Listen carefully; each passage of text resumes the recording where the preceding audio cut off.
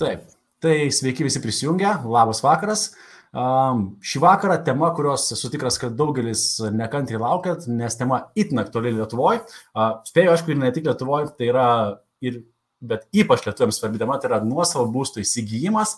Ir čia praktiškai visada reikia turėti reikalų su banku, tad šiandien tema apie tai, kaip išsiderėti geresnės sąlygas, ką reikia žinoti prieš einant į banką ir iš esmės viskas apie atsakingą skolinimąsi ir būsto kreditus. Ir šią temą aš kalbinu savo kolegą, kuris jau daugybę metų darbuojasi Capital, tai yra kolega, kuris ne tik tais konsultuoja žmonės, bet ir veda seminarus apie būsto kreditus, tai kalbinu Daumantą Karpavičių. Tai sveikas gyvas Daumantai. Sveikas gyvas Žilvinai, sveiki gyvi visi, kas žiūrit. Esu pasiruošęs atsakyti visus klausimus, į kuriuos net negaliu atsakyti.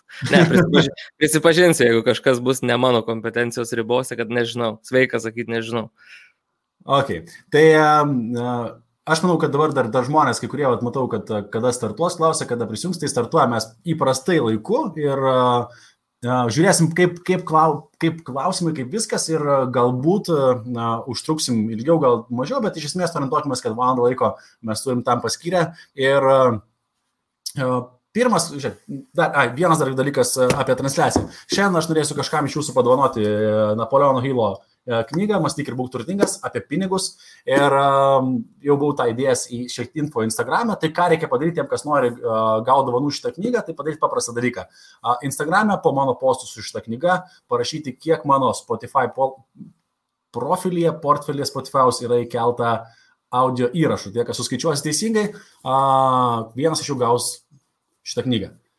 Tai arba padarom dar geriau. Gausit 2 knygas, gausit ne tik šitą, bet dar vieną knygą. Tiesiog 2 žmonės, tebūnė, bus viena knyga, T.H. Beckerio 2 mąstymo tipai, turtingas ir vargšas, ir Napoleono Hilo knyga. Tai va, šį vakarą dar kažkas gaus porą knygų.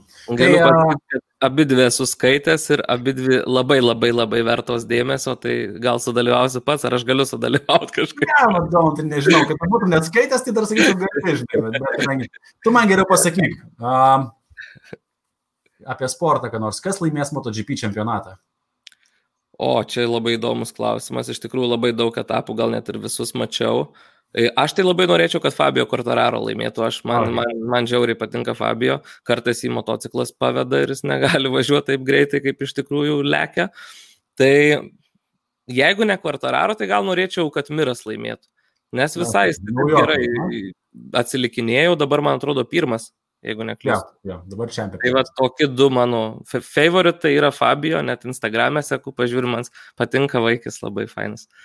Ok, tai čia tiem, kas nežinojo, Daumantas nemažas yra sporto fanas, tai vienas sportas sutampa, motociklai, o taip tai greičiausiai daugiau galėtų papasakoti apie futbolą ir krepšinį, negu apie MotoGP. Tai žiūrėk, Daumantai, einam prie reikalų, einam prie klausimų, kas yra aktualiausia žmonėms. Gal trumpai, iš vis, kaip tu gavosi, kad prieėjai prie tos būsto kreditų temos, kad iš viso pradėjai domėtis iš šitas rytim? Tai pradėkim nuo to, kad prieš kažkur 6 metus susidomėjau papildomų pajamų galimybėmis ir taip atvedė mane į Capital kelias. Ir tenai vos ne kaip klientas, galima sakyti, lankiausi seminarus, tokiuose apie būsto kreditus turi žinoti kiekvienas. Ta seminarą aš jau turbūt 2,5 metų pats vedu, tai mano tokie pirmi žingsniai buvo ir mane sužavėjo iš tikrųjų tuometinio kolegos Sarno jie vedami seminarai, kiek iš tikrųjų daug mes nežinom apie tą temą ir kiek daug pinigų žmonės praranda padarydami kvailus sprendimus ir nepasidomėję giliau. Tai va, toks buvo mano susidomėjimas ir šita tema labai aktuali visiems Lietuvos gyventojams ir kažkaip aš tada galvoju, ir puikia niša kaip rinka, ar ne, ir man labai įdomu, tai ir aš pradėjau gilintis į ten, tai jau seminarus, kaip sakiau, gal 2,5 metų vedu, aktyviai konsultuoju mokomose konsultacijose virš truputį 3 metų. Aišku, mokiausi iš tikrai gerų specialistų, kurie turėjo daugiau negu 10 patirties metų. Jo, tau linkėjimai nuo Karolinos, užsirašai vardą neteisingai. Aš? Daumantas. Ai, tai gerai, nemokėsiu aš čia pakoreguoti, lai mano bus naujas vardas. Aš žinokit, kad Kornelija, ačiū už pastebėjimą, bet žinok, ir aš negaliu nieko padaryti dėl to, kad transliacija paleista ir Man atrodo, kad tiesiog more fun, nes aš įprastai mėgstu pasakyti, kad mano vardas yra Daumantas, kaip Daumantų majonezas. Tai aš šaipytis iš savęs esu pratęs, tai manau, čia nebus jokių problemų. Okay. Gerai, einam prie klausimų, kurie yra aktualiausi. Aš tikriausiai numeris vienas klausimas pagal tai, ką žmonės uždavinėjo mano Instagram profilyje, tai buvo, ką rinktis, linijinį ar anuitetą. Aš ten dar nelysiu visus tos, bet ten kas svarbu, bet žinai, tavo atsakant šitą klausimą, šis gali atsakyti ar ne? Kuris... Aš įsivaizduoju, kad žmonės nori vieno atsakymo, kuris būtų teisingas. Gaila, bet tokio atsakymo nėra. Iš tikrųjų, tiek linijinis, tiek anuitetinis turi savo specifiką, savo principus ir vienose situacijose labiau tinka vienas, kitoj kitas. Tai jeigu apie žmonės, kurie planuoja pirkti būstą su paskola ir jį planuoja nuomoti, tai kaip ir linijinis iš esmės, ne tik, kad nuomoti, bet ten po 3-4 metų parduoti, pirkti kitą. Investiciniams tikslams, tai linijinio pliusas yra tame, kad svertas tarp to, kad bankas paskolino 15 ar 20% ir jūs prisidėjot savo 80 arba 85, tai tas svertas tos svarstyklės greičiau išsilygina negu su anuitetu. Tai gal toks esminis skirtumas. Tačiau įmoka yra ganėtinai didelė. Ir jeigu euriboras taiga pakyla, tai linijinio įmokos bus ženkliai didesnės negu anuiteto. Ir tai atsiremia į finansinį saugumą. Tai aš labai stipriai remiuosi į tai, kad šeima padariusi sprendimą būtų finansiškai saugi. Tai jeigu galvojant apie tai, kad perku būstą gyvenimui, ar ne, ir tą paskolą planuoju turėti apie 30 metų, tai anuitetinio įmokos bus mažesnės ir tam euriborui staiga šoktelėjimas, mes pajėgsim greičiausiai, jeigu teisingai įsivertum, mes pajėgsim mokėti tas įmokas ir mums nereikės, kad iš varžytinių bankas parduotų būsto ir mes tai patirtume minusą. Ne? Kitą variantą žiūrint, kitas dar argumentas, tai yra, aš tavęs paklausiu, Žilvinai, tu ne orakulas, ne žiniuonis, bet šitą greičiausiai žinosi. Kas pasaulyje pinga nuolatos? Šitą tai tikrai žinosiu, kad pinigai. Pinigai, ne? Liūdna, bet ne visi. Šiandien iš tikrųjų faina su bitkoino kainom, jeigu nežinau, matėjai ar nematėjai, bet vakar galvoju, kada bus 15 000 ir taip šiandien žiūriu, 15 000 USD. O aš gal vakar žiūrėjau, kad buvo 13 900 ir 700. Ja, vakar buvo. Tai greitai šoktelėjo. Tai pinigai pinga. Tai fiat valiutos, fiat valiutos, teisingai tu patikslinai. Tai esmė yra tokia, kad mes šiandien sunkiai uždirbamais pinigais, turinčiais šiandienos piniginę tą vertę, galią perkamąją, mokėsim didesnės įmokas linijiniu. Taip. Ir tai atrodo šiek tiek nelogiška, nes anuitetu galėtume mokėti mažesnę įmoką ir tą skirtumą investuoti su vidutiniam 8% palūkanom, kur nereikia, čia ne raketų mokslas, bet kas gali tą padaryti. Ir ta nauda, kurią uždirbsime investuodami, bus žymiai didesnė, negu mokėti linijiniu didesnės įmokas, nors ir kreditas bus pigesnis negu anuitetų. Tai čia tiesiog reikia skaičiuoti. Tai man tiesiog be skaidrių, be pavyzdžių, nieko nepiešiant, tai tą atsakymą galėčiau duoti tokį. Konkretizuoti reikėtų jį su skaičiais, su paveikslėliais ir panašiai.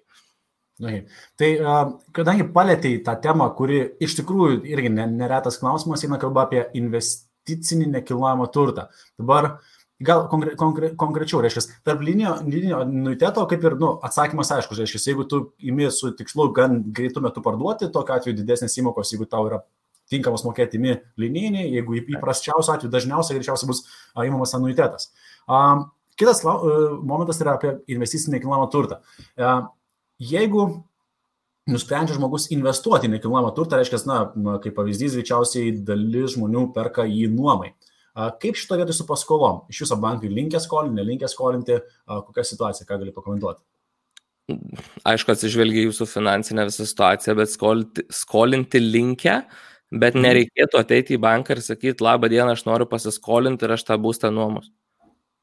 Nes tada nebus tokių gerų sąlygų. Arba aplamai gali nepaskolinti ir pasakyti, kaip malonu, kad tu sugalvoji daryti verslą. Tai gal įsisteik kažkokią tai juridinę formą ir kreipkis į mus gauti paskolai. Aišku, žinom, taip, ir kas žiūrėjo tavo ankstesnį laivą su, neatsimenu vardo, nepasakysiu. Nesvarbu. Su Katažina.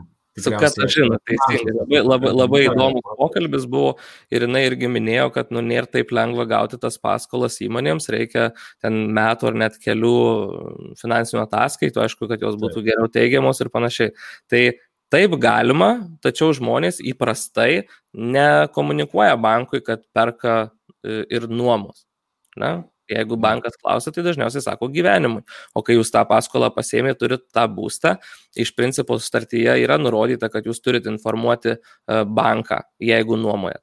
Tai jeigu jūs ir informuosit banką apie nuomą, tai greičiausiai bankas ir sutiks. Prasme, jisai nepyks. Bet kaip vyksta Lietuvoje dažnu atveju, tai bankas nežino, kad jūs nuomojat, nes jūs nuomojat nelegaliai. Tai reiškia, nesat sudarę sutarties, kurį registruoti registrų centre. Tai bankas netgi nežino, niekos negali jokių sankcijų imtis. Tai tokių žmonių tikrai yra labai daug Lietuvoje. Ar nuomoti nelegaliai aš rekomenduoju? Ne, aš rekomenduoju mokėti mokesčius. Kitas dalykas, kad papildant tas verslo darimas iš banko pinigų, nes jeigu tu kaip verslas skolinėsi, tai realiai vienas dalykas terminas bus gerokai trumpesnis, eina kalba apie 5, 7, galbūt maksimum 10 metų. Ir kitas dalykas bus kur kas didesnės palūkanos. Tai tą reikia nuviršti. Aš matau čia vieną komentarą, kurio nedėsiu į vietą, bet Dovis parašė, kiek įrašų yra mano Spotify platformoje. Tai dar kartą, tie, kas norit laimėti vieną iš tų knygų, suskaičiuojat, kiek audio įrašų yra mano Spotify platformoje ir parašot atsakymą į mano Instagramą. Nes jeigu čia parašysit, tai visi to žinos. Kad dalis jau pamatė. Nebent suskaičiavo kažkas neteisingai, reiks dar vieną kelt. Tai tu turbūt, Žilvinai, žinai šitą bairį, kad neina pasiskolinti iš banko pinigų ir nusipirkti to pačio banko akcijų. Da prasme, jie nenori patys finansuoti, kad tu pirktum jų akcijas, kurios, iš principo, yra pelningos ilgą periodą. Iš tikrųjų, pavyzdžiui, jeigu pažiūrėjus tas patys Svetbanką, tai jo akcijos, aišku, už kroną prekiaujamos, bet yra ganėtinai pelningos ir turi tikrai gerą pajamingumą ir puikiai atrodo. Tai čia įdomi vieta. Tai aš atsakau žmonėm tokį dalyką, manis labai linksmai skamba, kad būsto paskola yra patys pigiausi pinigai rinkoje, kuriuos galit pasimti. Pigiau yra tik tai pas mamą arba tėtį. Gal dar brolį sesę. Daugiau pigesnių pinigų nėra. Taip, čia 100%. Nes reikia suprasti, kad bankas tuos pinigus, jisai ne iš savęs didžiąją dalim turi, jis tuos pinigus skolinasi iš centrinio banko, realiai iš ten pinigai ateina, kurie paskui nukeliauja į tą nekilnojamo turto rinką. O dar papildant visą šitą vietą, ar galima, kadangi apie investicijas irgi nemažai buvo klausimų, turint jau vieną nekilnojamą turtą, pirkti antrą. Kaip suprantu, oficialiai eiti į banką ir aiškiai taip sakyti, kad aš čia pirksiu investiciją ir nuomosiu, tai neprotinga, net jeigu ir taip darysit, bet ar turint kelis nekilnojamo turto objektus savo, jums skolins trečiam? Ta prasme, turint savo pinigais? Manyk, kad taip, tu turi, net nežinau, pagalvarėjim kelias situacijas, reiškia, tarkim, aš turiu namą dabar ir noriu nusipirkti dar butą, kurį, akivaizdu, kad naudosiu ten, tarkim, nežinau, pats retai, bet, tarkim, išnuomosiu.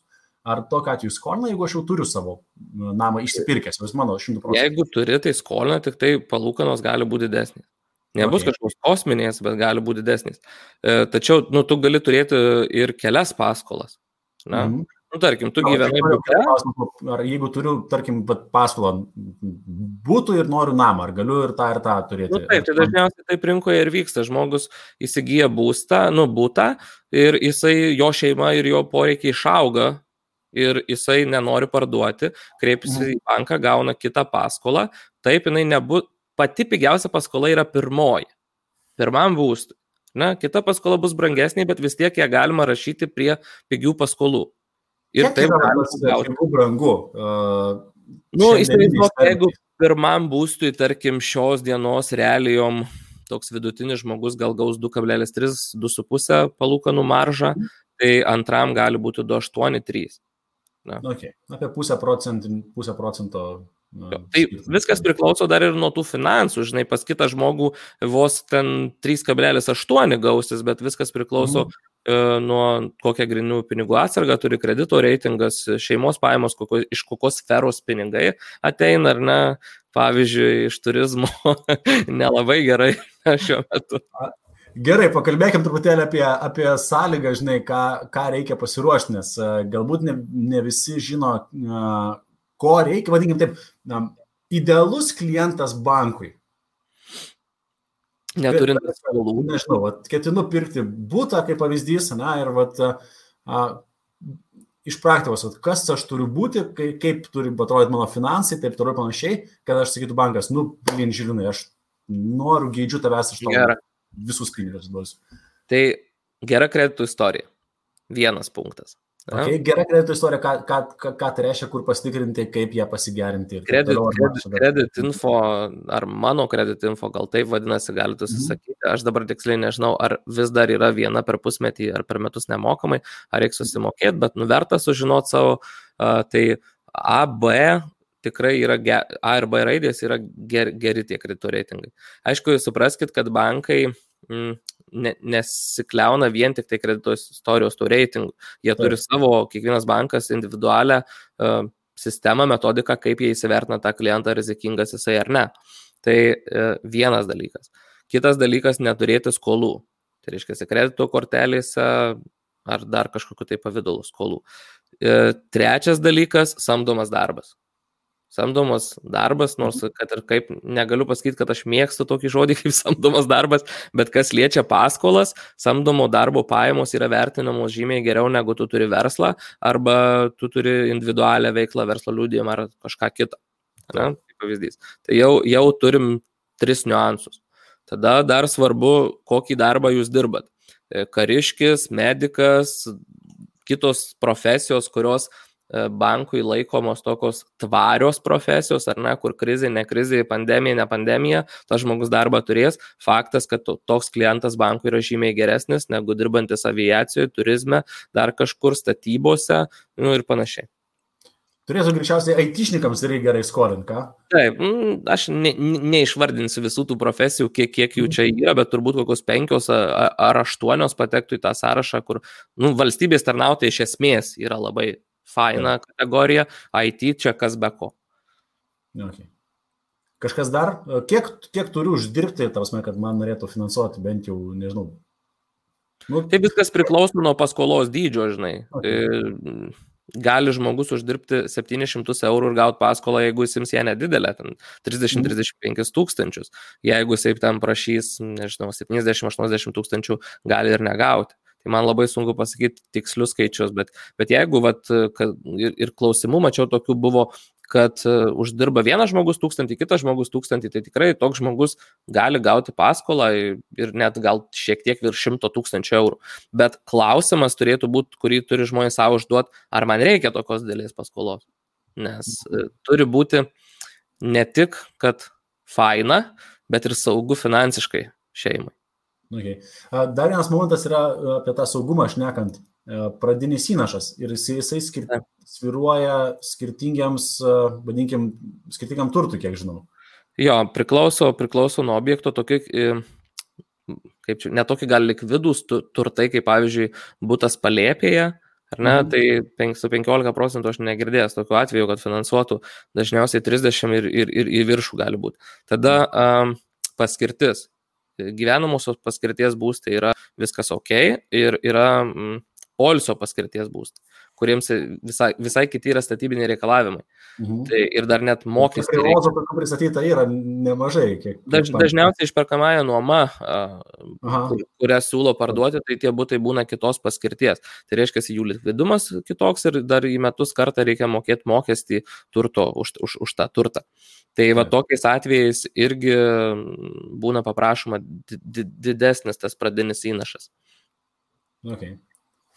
Supratau. O dabar gerai, didelė dalis žmonių, kiek ir man savo laikų konsultuojant dėl būsto kreditų, labai naiviai įsivaizduoja, kad tą 15% ten, nežinau, dažniausiai reikės 15% ir retas, kuris netgi iš tikrųjų norintis pasiimti būsto kreditą turi netgi tos pačius 15% pasitaupęs. Tai gal tu gali pasidalinti strategijom, kaip greičiau sukaupti, efektyviau sukaupti tą pradinį įnašą savo realiai būsto paskolai? Tai nusistatyti tikslą, ar ne, maždaug kokio turto norim, kokia jo kaina, tada atsiskaičiuoti 15-20%. Nu, ir tada pradėti taupyti. Tai pradėti taupyti, aišku, čia reikėtų visą paskaitą atskirą daryti. Tai gal toks patarimas, kad reikėtų išleisti galbūt mažiau arba persižiūrėti savo biudžetą, kur jūs išleidžiat sąlyginai per daug. Dažniausiai tai būna pramogos, kur išeina 30-40% žmogaus pajamų. Tai tą turėtumėte sumažinti iki 10 arba bent 15% ir pajausit, kaip atsiranda tų laisvų pinigų. Ir taupyti reikėtų pradėti po atlyginimo ar ne, po gautos injekcijos pinigų tą pačią dieną į atskirą sąskaitą. O ne, kai lieka mėnesio gale centai ir tada bandyti juos sudėti. Ar ne? Ir aiškiai susidėlioti maždaug planą, atsidėdami, tarkim, po kelius šimtus eurų, per kiek laiko mes pasieksim tą sumą. Ir jeigu mes matysim 5-7 metus ir tas terminas mus netenkins, tai ką reikėtų daryti, Žilvinai? Klausimas tau. Greičiausiai, kad didinti taupimo kiekį. Arba didinti pajamas. Jo, tai žmonės turi tokį įsitikinimą, kad nuo 8 iki 5 padirbau ir viskas, aš negaliu dirbti. Tai mano patirtis buvo tokia, kad aš dirbau nuo 8 iki 5 ir dar dirbdavau 2-3 valandas po to. Ir tai ženkliai pakėlė mano pajamų lygį.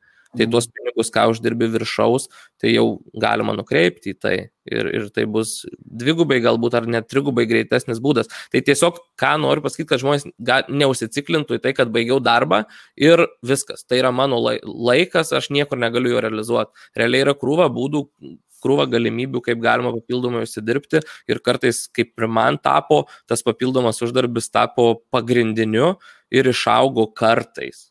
Tiesiog kartais. Čia Daumantas kalba apie karjerą Capital kompanijai, tai tie, kam įdomu, įdėsiu nuorodą, kur gali daugiau sužinoti. Ir iš tikrųjų, tai, kad tu pasakoji apie tas pajamas, kad žmonės apsiriboja, aš prisimenu vienas, irgi, neminėjęs vardą, bet vienas tarnautojas valstybės, dirbo Capital kelias valandas per savaitę, tam, kad uždirbtų tos 200, tuo metu dar litų Būsto Kreditui realiai padengti. Ir gauna, sako, aš įdedu 2-3 valandas per savaitę savo darbo laiko ir man nekainuoja mano būstą. Tai, iš tikrųjų, tikrai šauni strategija. Manau, į mūsų temą labai tinka Ramūno klausimas apie finansinį planą. Kur kaip pasidaryti finansinį planą? Ką šitą vietą gali patarti? Tai reikėtų kreiptis į specialistus šitoje vietoje. Tai žinau neblogus specialistus, tai Capital įmonė. Aš manau, kad Lietuvoje yra ir kitų gerų specialistų, į kuriuos būtų galima kreiptis. Nežinau, man pirmas šauna toks kaip asmo, kuris man patinka, tai vardu dabar neatsiminsiu, Betos sesuo Bložienė pavardė, ar ne, kuri laida per LRT yra apie pinigus rimtai ar kažkaip panašiai skamba. Tai yra tų asmenų, kurie gali sudaryti tą planą ir padėti. Tai, parekomenduoti, sakau, galėčiau pradžioj mus, nes tos konsultacijos nekainuoja. Ir tai yra svarbus dalykas. Aš tokį pavyzdį duodu net klientams, su kuriais kalbu, klausiu, kiek jie dažnai vaikšto pas dantistą dantų apžiūrai. Ir retai kada pasako, kad į pusę metų ar į metus kartą. Dažniausiai tada, kada skauda. Tai lygiai taip pat yra su finansais, nereikia eiti tada, kada skauda. Nes jau yra pridaryta klaidų, greitųjų kreditų, sugadinti kredito reitingą ir panašiai. Reikėtų tiesiog profilaktiškai metus kartą susitikti ir pasikalbėti. Tai pradžioje susidėlioti savo biudžetą, savo planą ar ne, savo tikslus, nes jeigu neturim tikslų, tai mes nieko nepasieksim. Ir tada tai daryti nuosekliai su specialistu galbūt kartą į metus, bet su savim tai kartą į mėnesį. Perplanuoti išlaidas, perplanuoti pajamas. Ir tikrai to trūksta Lietuvoje, retas tą daro. Ir iš tikrųjų smagu, kad per paskutinius 10 metų tų žmonių, kas planuoja savo finansus, jų gerokai išaugo kiekis, ten drastiškai, palyginti su to, kas buvo ir kas yra. Tai tie, kas nori finansinį planą sudaryti, aš labai rekomenduoju, keliaukit pas Daumantą, padės. Žinoma, atrodys, kad mes čia reklamuojam tik save, bet ne, kreipkitės ir į kitur, jeigu turit, kur jums. Ja. Iš esmės, žinai, mano interesas labai paprastas, aš noriu pareklamuoti kompaniją Capital, mes dirbam gerai, esu dėl to tikras, esu, kaip ir sakei, tikrai yra daugiau specialistų, kas gerai dirba, bet anyway, tai kas norit, patinka, kaip Daumantas šneka, gali kreiptis į jį, tikrai pagelbės, tai čia didelės problemos nematau, bet esminė yra ta, kad žmonės domėtųsi tą darytų ir net iš tikrųjų, kur vieną knygą, kurią pralošinėjau, galim sakyti, šiandien, tai ši čia eina kalba apie tos finansus, apie tą finansinį planavimą. Mano gal pasim bet kurią iš esmės knygą apie finansus ir tu jau turėsi krūvą informacijos, kaip ir ką pasidaryti, kad tą planą turėtum.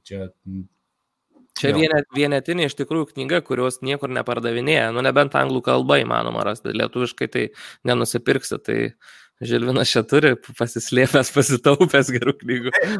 Jo, šita yra paskutinė, realiai, aš turiu dar vieną šitą knygą, bet jinai mano jau perskaityta, šita yra nauja ir aš tiesiog, kai jau būnu pirkęs ten kelišimtus vienetų, šita viena liko ir aš galvoju, kažkada panaudosiu ją, tai jau galvoju šį vakarą, visai neblogai galim ją paruošti. Tikrųjų, tiražas buvo greičiausiai 2000 vienetų, jas visas išpirko ir tai yra iš naujų knygų greičiausiai paskutinė, kurią galite gauti.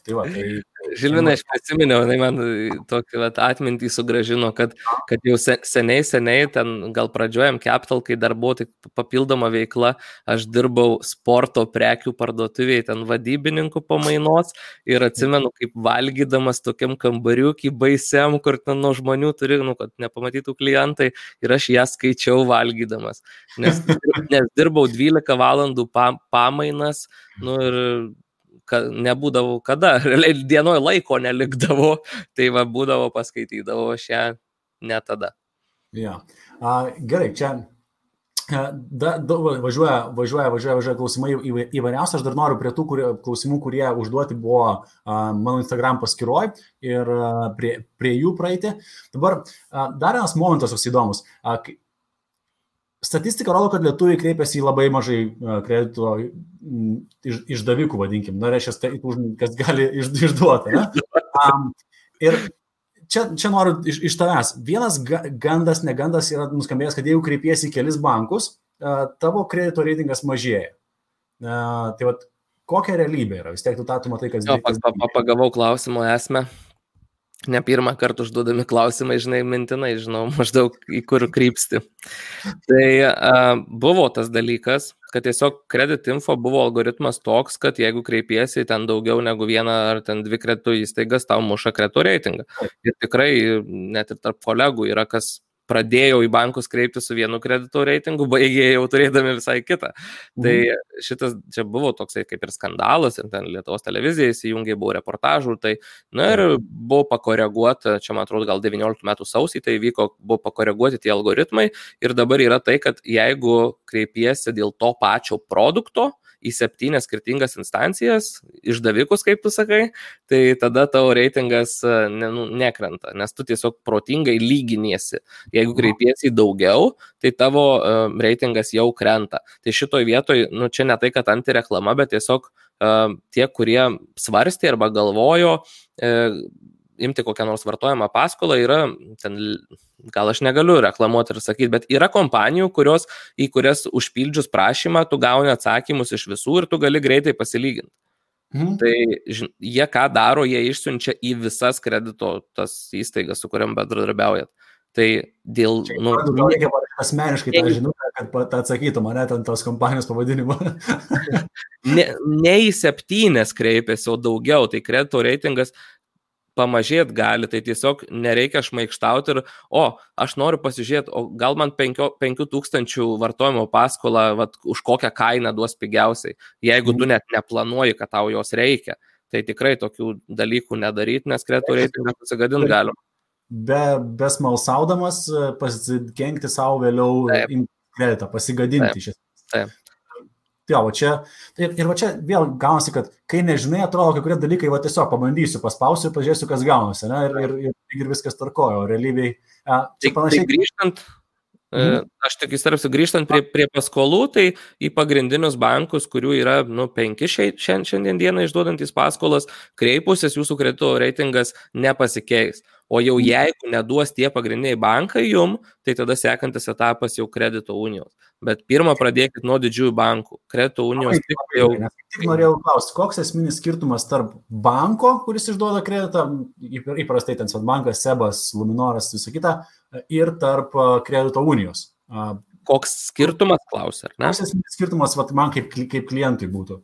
Tai automatiškai didesnė marža, žymiai. Pas Kredito unija. Taip, aš neseniai konsultavau atvejį, kur ten pasirašinėja tą sutartį, nes nėra kito kelio, tai 4,6% marža. Tai per 30 metų periodą nuo 100 000 paskolos kažkur 40 arba daugiau net tūkstančių brangiau. Tai labai daug. Ir sutartys, įdomios sutartys, gal tai pasakyčiau. Tokios daugiau turinčios kabliukų ir kur reikėtų tikrai būti atsargesniam. Ir vieną pavyzdį galiu duoti. Pavyzdžiui, sutartį įrašyta, kad jeigu žmogus vėluos daugiau negu 30 dienų, jis sutarties pasirašymo dieną pasirašo ir, aš neatsimenu, kaip tas vekselis vadinasi, turi dar papildomą žodį. Tai 10 300 eurų vekselį ir jeigu daugiau negu 30 dienų tu vėluoji, kredito įstaiga gali tą vekselį pateikti vykdymui ir iš tavęs išieškoti. Išieškojimo nuostolinį gali. O vekselis realiai išieškomas yra be neteisminių būdų iš esmės. Tai reiškia, kad tas dar ir viskas. Per antstolius. Ir dėl to, kad iš tavęs išieškos tą sumą pinigų, tavo paskolos likutis nesumažės nuo to. Čia tik papildomi pinigai, už kuriuos tu nusikaltai, iš principo.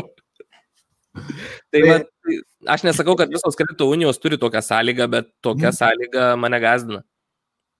Jo, čia labai svarbus momentas skaityti sutartis ir tam, kam pasirašinėja žmonės. Ir čia wow, iš tikrųjų tikrai nesinorėtų. Aš pamenu, su 30 dienų pasakė vėlavimu, Svetbankas anksčiau turėjo, nežinau, arba turi, turi, ne? Taip. Pakomentuok truputėlį, manau, kad čia bus daug kam įdomu. Kiek mano patirtis leidžia, tai turbūt vienintelis iš didžiųjų bankų, kur man teko matyti, tai yra šitas sutartyse, tai su vėlavimais. Ir aš dabar tiksliai neįvardysiu ten tų dienų, bet tarkim, turit pasitikrinti, gal aš dezinformuoju ties dienų skaičium, bet 30 dienų tu pradelsiai sumiškai. Tai reiškia, vieną mėnesį 3 dienas, kitą mėnesį 3 dienas susirinko 30, tau maržą gali pakelti pagal sutartį 0,25%. Na? Ir nežinia, kada tu galėsi susimažinti tą maržą, bet jie pakels. Susirinko dar daugiau dienų, ar tai 45, ar tai 60, neatsimenu tiksliai, dar 0,25%. Ir taip mes vėluodami, pliusuodami tuos vėluotas dienas, galim 1% pasididinti savo maržą. Tai 1% yra labai daug. O ar ten 90 dienų sumiškai galim pavėluoti per 30 metų, tikimybė yra. Tai ta sąlyga nėra labai faina. Apsisaugot, nes realiai mes čia kalbame apie tos dalykus, kur didžioji dalis žmonių greičiausiai pakišus sutartį net nepaskaitys. Čia eina kalba apie, aš spėju, kad tie, kas net, bet nepasakys greičiausiai tie, kurie ir nežiūrės šito podcast'o. Tai reiškia, atėjo banką, būkit geri, duok man kreditą, išrašė, jisai nežiūrėjęs per tos ten kiek ten lapų, bus sudėjęs parašą, viso gero. Tai kaip apsisaugot nuo tokių dalykų, kurių net didžioji dalis žmonių net nežino? Skaityti sutartį, kitas dalykas, supras sutartį. Tai, aš manau, kad du skirtingi dalykai. Tai, kad lengviau suprasti, bent jau skaityti tokiom dalim kažkokiais pasimti vieną dalį ir ją nagrinėtis, o neskaityti viską. Nes teisinė kalba yra sunki ir sutartys yra parašytos taip, kad jūs kuo labiau nesuprastumėt. Specialiai nereikia tų teisinių žodžių ir sunkių žodžių mums pirmą kartą girdimų bus pridėti, kad mes nesusigaudytume. Ir tada, jeigu jau nepavyksta pačiam, tada kreiptis pas specialistą, kad pirštų subadytų, kurios tos vietos atrodo baisios. Bet galiu pasakyti taip, kad ta sutartis parašyta į vienus vartus ir tie vartai ne mūsų, nes kiekvienoje sutartyje yra parašyta, kad bankas be teismo leidimo ar sutikimo, galima taip įvardinti, jums praneša, kad nori atgauti visą paskolintą jums sumą ir jūs per 30 dienų turit tą prašymą įvykdyti.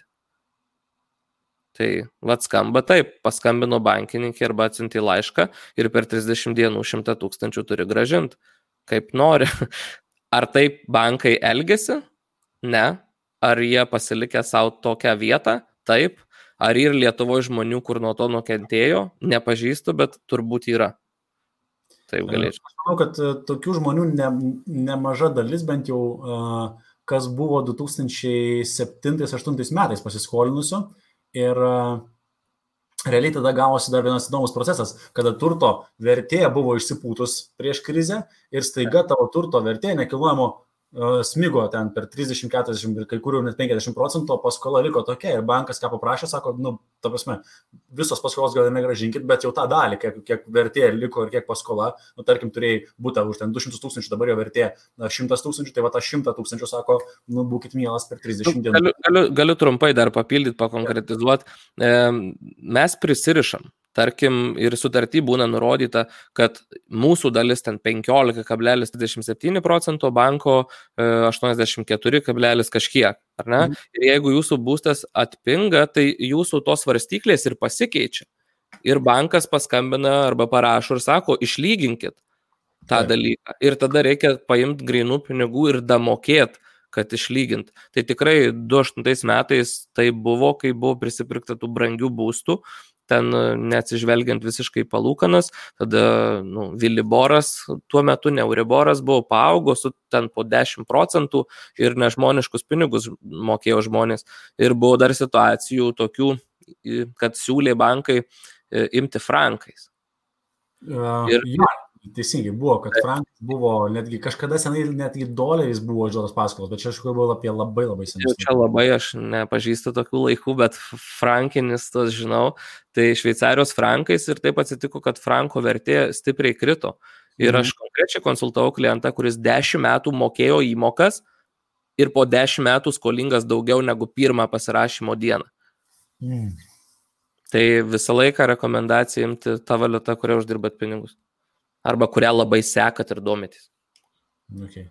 Vėl, sekti ir domėtis gali, bet jeigu kartais sviravimas, tai, taip, jau to nepakeisi, bet jau domėtis ir žinot prognozę tos valiutos jau būtų geriau, bet aišku, geriausia ta valiuta, kurią uždirbat. Čia labai svarbus pastebėjimas. Aš esu tikras, kad didelė žmonių dalis dabar klauso ir galvoja, nejaugi taip vyksta, arba su kuo aš susidūręs. Čia kaip tikriausiai kaip su lygom. Dauguma įsivaizduoja, kad čia apie ką kalba, tai čia ne man, taip man neįvyksta. Tokie dalykai čia, čia kitiem, tai kažkokiem kvailesniem, netokiem gudriem, man taip neįvyks, bet bėda ta, kad kiekvieną dieną matai, kad įvyksta, kad įvairiausi dalykai įvyksta. Aš tų istorijų galėčiau pasakot visą tą valandą, kiek mes čia paskyrė, tik pasakot vien istorijas, kas įvyko. Jo, tai, tada iš šitos vietos. Didelė dalis žmonių, pirkdami būstą, išleidžia savo pinigus iki paskutinio cento. Tai reiškia, visas santaupas iššluoja. Ir realiai, tavo požiūrį, kiek turėtų turėti žmogus rezervo, turėdamas būsto kreditą ir neturėdamas būsto kreditą. Ir šitoje vietoje. Nes tai vėlgi eina kalba apie saugumą. Aš gal neišskirčiau, ar nebaisiai man atrodo, kad skirtųsi turint ar neturint tą kreditą, bet 3 mėnesius atlyginimo dydžio, tai čia must dalykas. 6 būtų visai super cool, sakyčiau, tai 6 mėnesių rezervą. Ir, pavyzdžiui, jūs turite paskolą, ar ne, reikia ten mokėti kelius šimtus, tai toj sąskaitoje geriausia turėti 2 įmoką, tai reiškia už 2 mėnesius. Tai jeigu kažkas atsitiktų, ar pamirštumėt pravest, ar ką, kad jums nebūtų jokių delspinigių, jokių pavėlavimų, kas ateityje gali virsti kažkokiom tai sankcijom. Tai va toks dalykas. Kitas dalykas įsivertint, kiek mums skolintis, tai reikėtų ne su tom mažom ten 2 ar 2,5% palūkanom, kurios yra dabar, bet apie 5% imti tą sumą.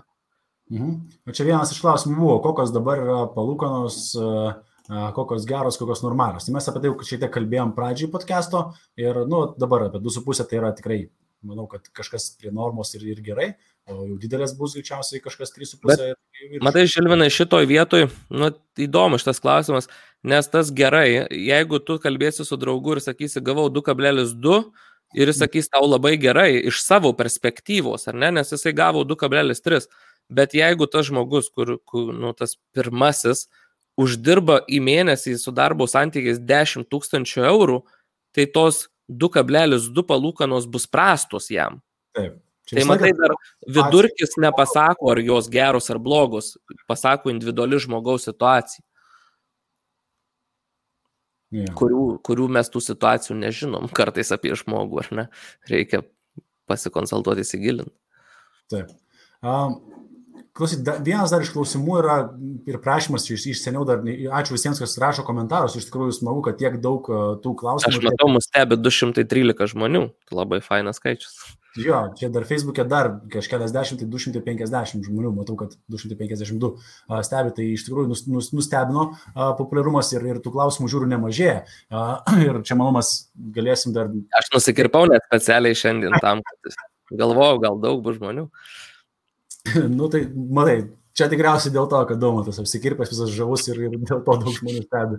Tai vienas iš klausimų, ką Instagramo paskyroje žmonės uždavinėjo, tai buvo apie ne nekilnojamo turto brokerius, bet paskolų brokerius. Anksčiau tas Lietuvoje praktiškai neegzistavo, kalbu prieš kokius ten 10 metų, nes žmonės patys viską negalėjo padaryti. Dabar lyg ir daugiau žmonių pradeda domėtis, ar yra kažkas, kas tai daro, gal tu darai šitą dalyką, pakomentuok, verta, neverta galų gale. Aš nedarau, nes tiesiog tikiu tą patirtim, kurią kadaise jūs turėjot ir panašią paslaugą teikėt, nes esmė kokia? Aš nesu nieko nei prieš, nei už tą paslaugą. Iš esmės, žmogus, kuris kreiptųsi į tuos brokerius, ar kaip čia pavadino tam klausime, gali būti, kad jis sutaupytų šiek tiek daugiau, negu viską darytų pats. Bet aš vis tiek rekomenduočiau viską daryti pačiam. Nu, aišku, šiek tiek pasidomėti, kažkokį seminarą, pas specialistą nueiti ir panašiai. Ir nors ir pasims truputį daug brangiau, nu, ten keliais šimtais, tarkim, eurų, bet jis pats supras ir žinos, ką jisai pasirašė. Nes paskola nėra padėti parašus vieną kartą. Paskola yra turėti strategiją ir su ją elgtis 30 metų. Ir rinkoje situacijų gali atsirasti visokių. Gali būti, kad po 3 metų jūsų paskola bus labai brangi, o naujiems klientams duos žymiai mažesnes palūkanas. Ir jūs, jeigu turėtumėte darybinę poziciją, galėtumėte kreiptis į banką ir nusimuštas palūkanas. Nes šiandien dieną yra žmonių, kurie moka po 5-6%. Ir jie net nežino, kad užtektų parašyti laišką bankui, kad aš galvoju apie refinansavimą, nes man nepatinka tokios didelės palūkanos, kai jūs naujiems klientams išduodat už mažiau. Ir bankas be didelių atsikalbinėjimų sumažintų. Nepadarytų pačių mažiausių kaip naujam klientui, bet galbūt sumažintų iki 3%. Ir tai keli šimtai eurų per mėnesį sumažėtų įmokos. Tai va, keli žinojimai daug ką lemia. Tai aš rekomenduočiau rinktis pagalbininkus, brokerius tiem žmonėms, kurie negyvena, tarkim, Lietuvoje, ar ne, ir jiems reikia įsigyti būstą. Tai puikus sprendimas. Kitas variantas, jeigu tavo valanda yra tokia brangi, kad tau net neapsimoka gaišti laiko. Pildyti prašymus, kalbėti su banku, siūs dokumentus, derėtis, nu, nežinau, kiek ta valanda turi kainuoti, 200-500 eurų į valandą. Tai tada neapsimoka, nes tiek, kiek jūs skirsit patys laiko, ar net ten 20 valandų, tarkim, domėtis apie tai, tai jums bus daug daugiau išlaidų, negu permokėt bankui, tarkim, net neskaičių sutarties ir bet ką pasiėmus. Tai va tokiu atveju tai tikrai tie specialistai gelbsti. Okay, kadangi palėtė užsienio temą, trumpas komentaras. Galima tiems, kas dirba užsienyje, imti paskolą Lietuvoje, ar ne? Kokia čia situacija? Vis tiek daug tautiečių darbuojasi Anglija, Norvegija, kaip ten bebūtų. Anksčiau tokios galimybės, jinai buvo suvaržyta ir nebuvo, nežinau, čia anksčiau tas keli metai atgal, po to biškai sušvelino šitą vietą, bet labai svarbu kontraktas. Tai reiškia ilgalaikis kontraktas, ilgesnis negu kelių metų. Tada viskas ok.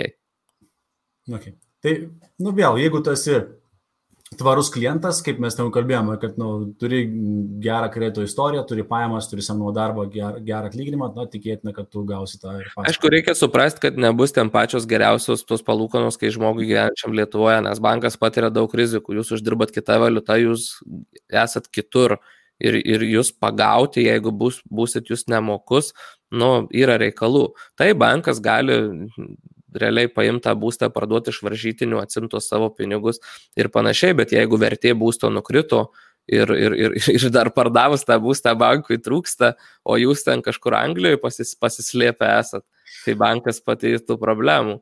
Tai realiai jam rizika didesnė, tai automatiškai tą įsivertins per maržą. Ja. Tai iš esmės, teisingai reikia suprasti, kad bankas laiką nori save apsaugoti, o ne dėja jūs pasirašinėdamas mūsų kredito sutartį. Jų toks verslas. Aš tai džiaugiuosi, kad jie yra, nes jaunas žmogus 25, 27, 30 metų, ne kiekvienas galėtų susitaupyti ant savo namų taip greitai ir juos turėti. Gal pavyktų tik 50 metų, o kai kuriems iš vis nepavyktų, nes įgūdžių taupyti nėra. Paprasčiausiai. Ja. Čia vienas iš klausimų, kas susijęs irgi su bankais, vis dar, čia mes viską, tiesą sakant, apie bankų šnekam, tai yra, aš matau vieną tokį procesą, kas dabar vyksta pasaulio YouTube, tai yra vis daugiau mokytojų moko, kaip reikia su nekilnojamu turtu juos flipint, va čia ir matau greičiausiai apie tai nori kalba, kad flippingas, pasiskolini su mažu pradiniu įnašu ir ten darai biznį iš namų. Tai vėl, ką reiškia tas mažas pradinis įnašas, kaip suprantu, mes jau tą komentavom, kad... Tai mažiausias yra 15. Įstatymais nustatytas ir mažesnių nebus Lietuvoje. Tai greičiausiai nebus taip paprasta tam. Bet tu gatė, aš kaip NT investuotojas, ką tikrai rekomenduoju, tai pirmus objektus daryti iš savo pinigų, ne iš banko, nes tikrai geriau mažesnius, geriau paprastesnius, bet nepulkit su banko pinigais to daryti, nes patirtis nedidelė, o dar po to mokėti paskolą tikrai bus nelabai džiugus. Taip, čia galima prisižaisti, tikrai šiandien rekomenduočiau, aš tiesiog tokią funny istoriją galiu papasakoti trumpai, kad, žodžiu, buvo perkamas būstas, ne pačios idealiausios būklės, bet paskola buvo suteikta. Ir nupirktas tas būstas, pagerintas truputį ir kažkas ten padaryta ir parduotas.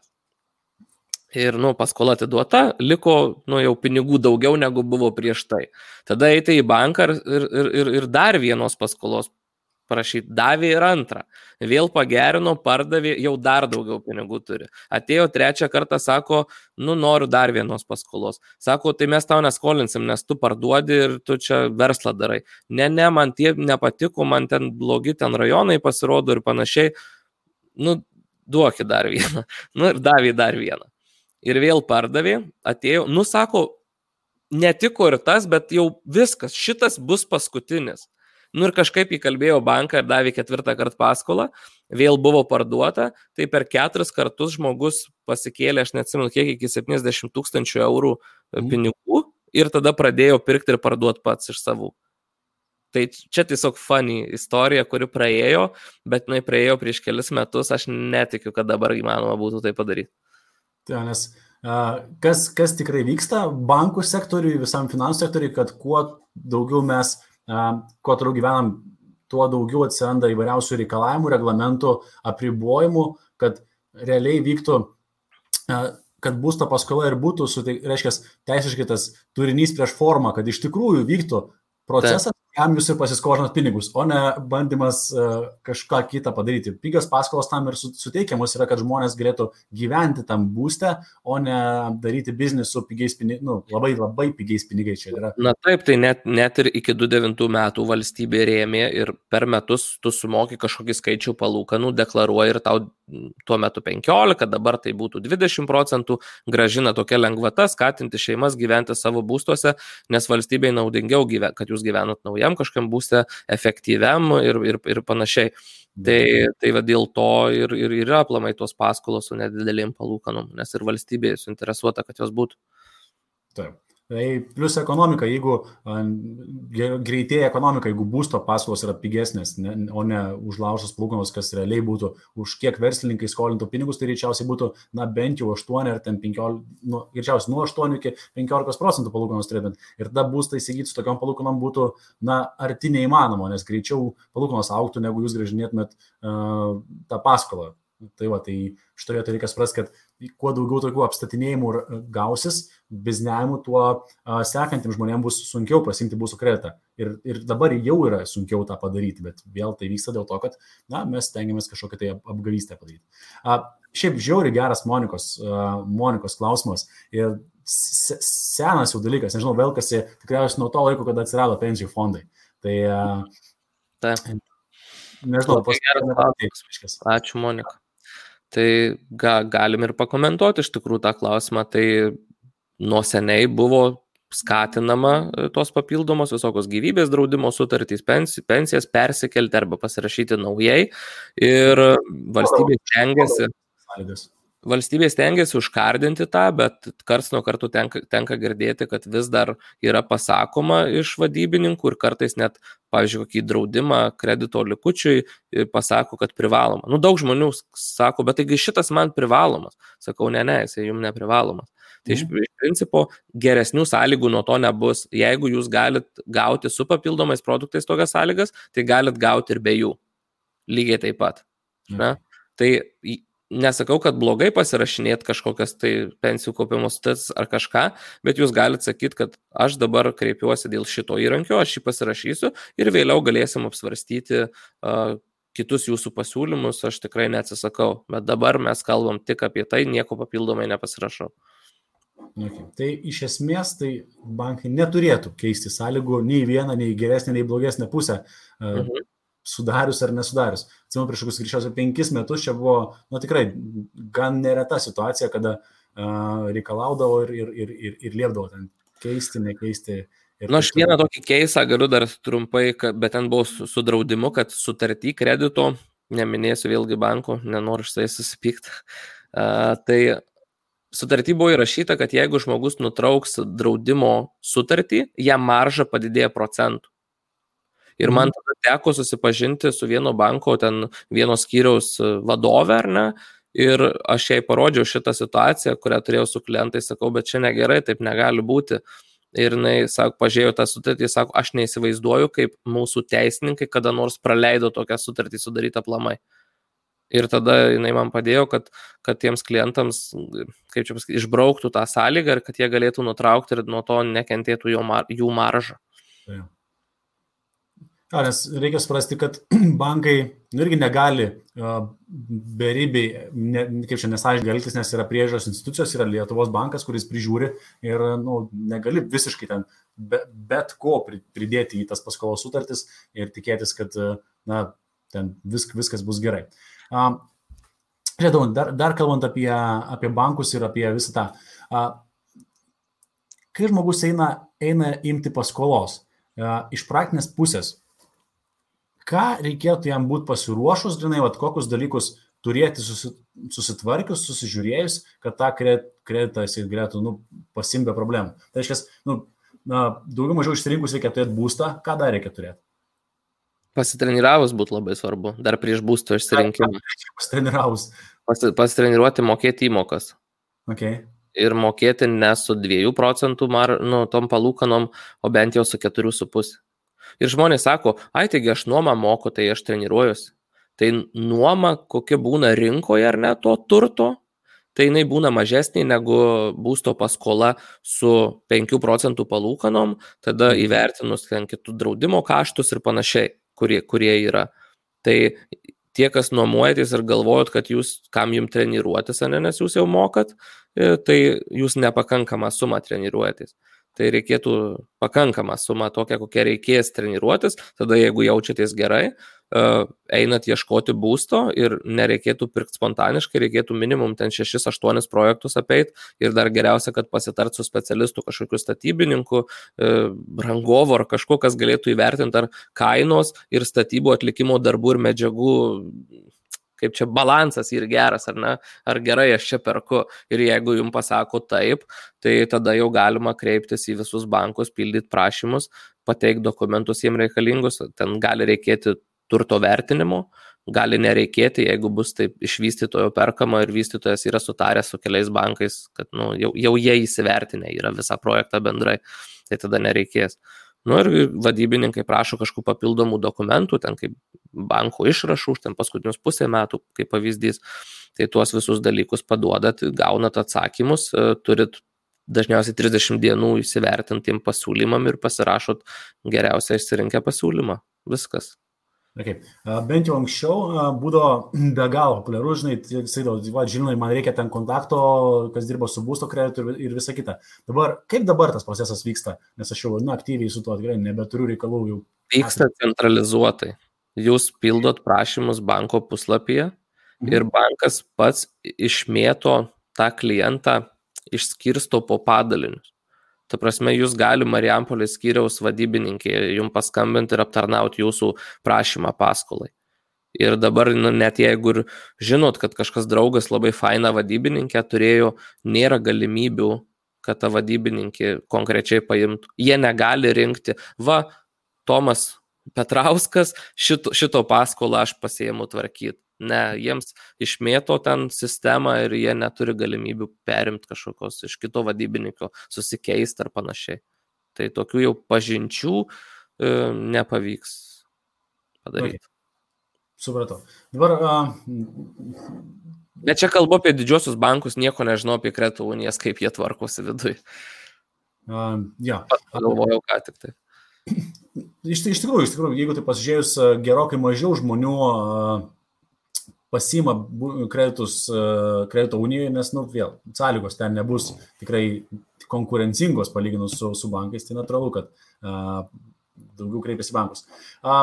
Vienas iš dar klausimų, ką žmonės uždavinėja, kad pasirašius jau kredito sutartį, turint kredito sutartį, ar yra galimybių dar kažką tai ten keisti, reikėtų keisti, nereikėtų keisti iš viso. Ir ar įmanoma, turint kredito sutartį, ją kažkiek tai kaitalioti? Žinai, aš tikiu, kad tu pakankamai neblogai išmanai šitą temą ir jau iš klausimų supranti, kad aš negaliu paimti ir atsakyti per kelias minutės tokio klausimų. Aš specialiai tai pasikviečiau, kad būtų ir Hebarai įdomu, žinai, ir man įdomu. Paskaityk dar klausimą, šiek tiek aš pabandysiu rasti kažkokį kampą. Gerai, imkim siauresnę dalį to klausimo. Vienas iš tokių klausimų, kur ir iš tikrųjų dažnų situacijų yra, turi banko sutartį apie tai, kad jeigu turi su didesnė marža ir jos rinkos sumažėjo, pamiršta pasikreipti, tai čia mes jau tą kalbėjom, kad reikia padaryti ir pakeičia.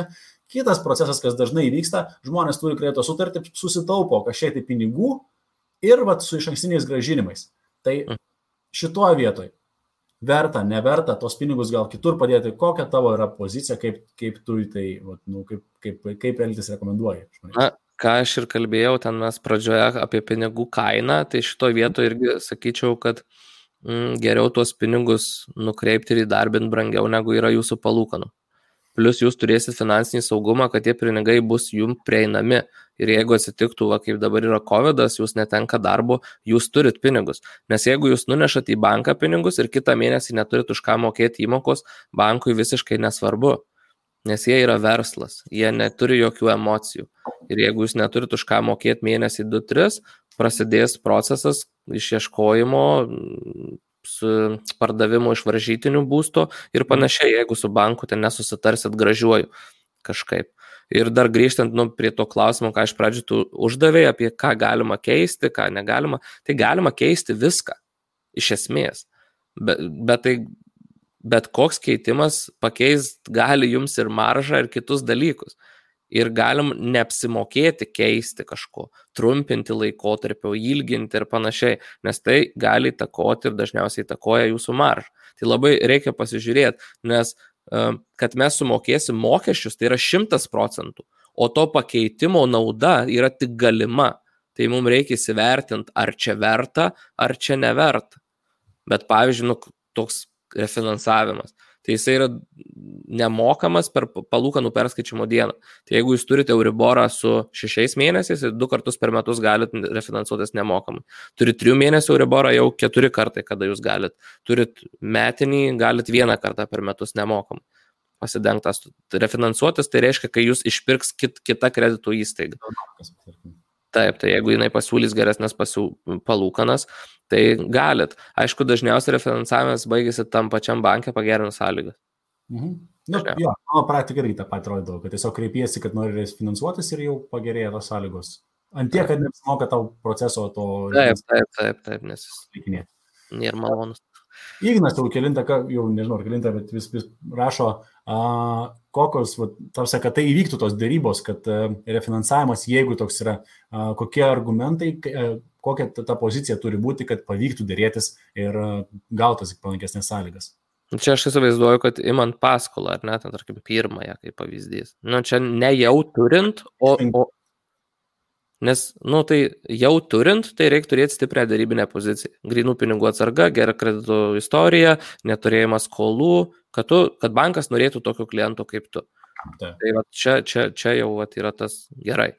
o dėrėtis imant paskolą, kol dar neturi, tai dėrybos labai paprastos, kvailos ir durnos, tai tiesiog kreiptis į visus, pasilyginti kainas, sakyti, tas davė tiek, kiek gali tu, tas davė tiek, kiek gali tu, ir bankas nusileis iki žemiausios ribos, kiek tai gali nusileisti. Ir viskas. Tik aišku, nereikia akių ten draskyti ir panašiai, kad čia man jūs privalot, nes iš tikrųjų, jeigu ten vadybininkui nelabai patiksi, gali vadybininkas kažką padaryti, kad iš vis jokio pasiūlymų gali atsakyti, kad jums bankas nesuteikė, nors realiai jisai nepadarė kažkur paukščiuko, nepaspaudė ir nenusintė į ten tą, kurie vertina duot ar neduot. Nes vadybininkas tai yra tik tai grandis viena maža, tarp to ar jūs gausit paskolą ar ne. Okay. Čia, žinai, į banką nereikėtų eiti ir koją durų atsidarinėti ir lygiai taip pat nereikėtų eiti į banką taip, kad dievo baimingai, kaip ten drebėti atsisėdus ant soliuko, kad ten va Jėzus Marija, kaip baisu nuėjau į banką. Jeigu pradedi klausti, o tai kas yra ta marža, kas yra tas euriboras, kas yra tas linijinis, kas anuitetas, tai jau signalas, kad duosim standartiškai geriausias sąlygas. Jums pasakysite, kad čia geriausios sąlygos, ką galim duoti. Tai yra standartiniai sąlygos. Tai taip būna. Ja. Tai vėl, tai, ką tu šneki, kad žmonės iš tikrųjų eina į bankus, nežinodami savokų, nežinodami esminių, pagrindinių dalykų, nepasidomėję ir iš tikrųjų jau bankininkas žiūrėjo, šitas nesupranta. Tai tiesiog duodam tas, kas yra visiška bazė.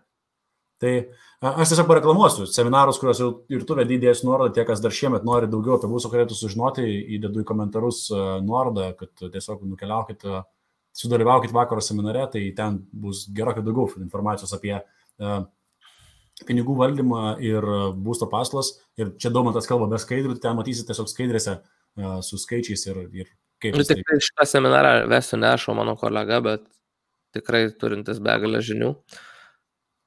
Dar vienas momentas yra, dažnas žmogus, ypač jeigu kalbėsime apie Vilnių, perka būstą šiuo atveju, kuris būna su dalinė apdaila, reiškia neįrengtas. Ir ne visi įsivertina, aišku, kiek ten kainuoja tas įrengimas, bet kokios galimybės yra pasiskolinti ir to būsto įrengimui, ten baldams, indaplovėms, nežinau, virtuviniam ir taip toliau ir panašiai. Tai yra tokios galimybės. Tik reikia nepamiršti, kad nuo tos sumos, kuri bus įrengimui, tai irgi mes turim pradinį įnašą sumokėti.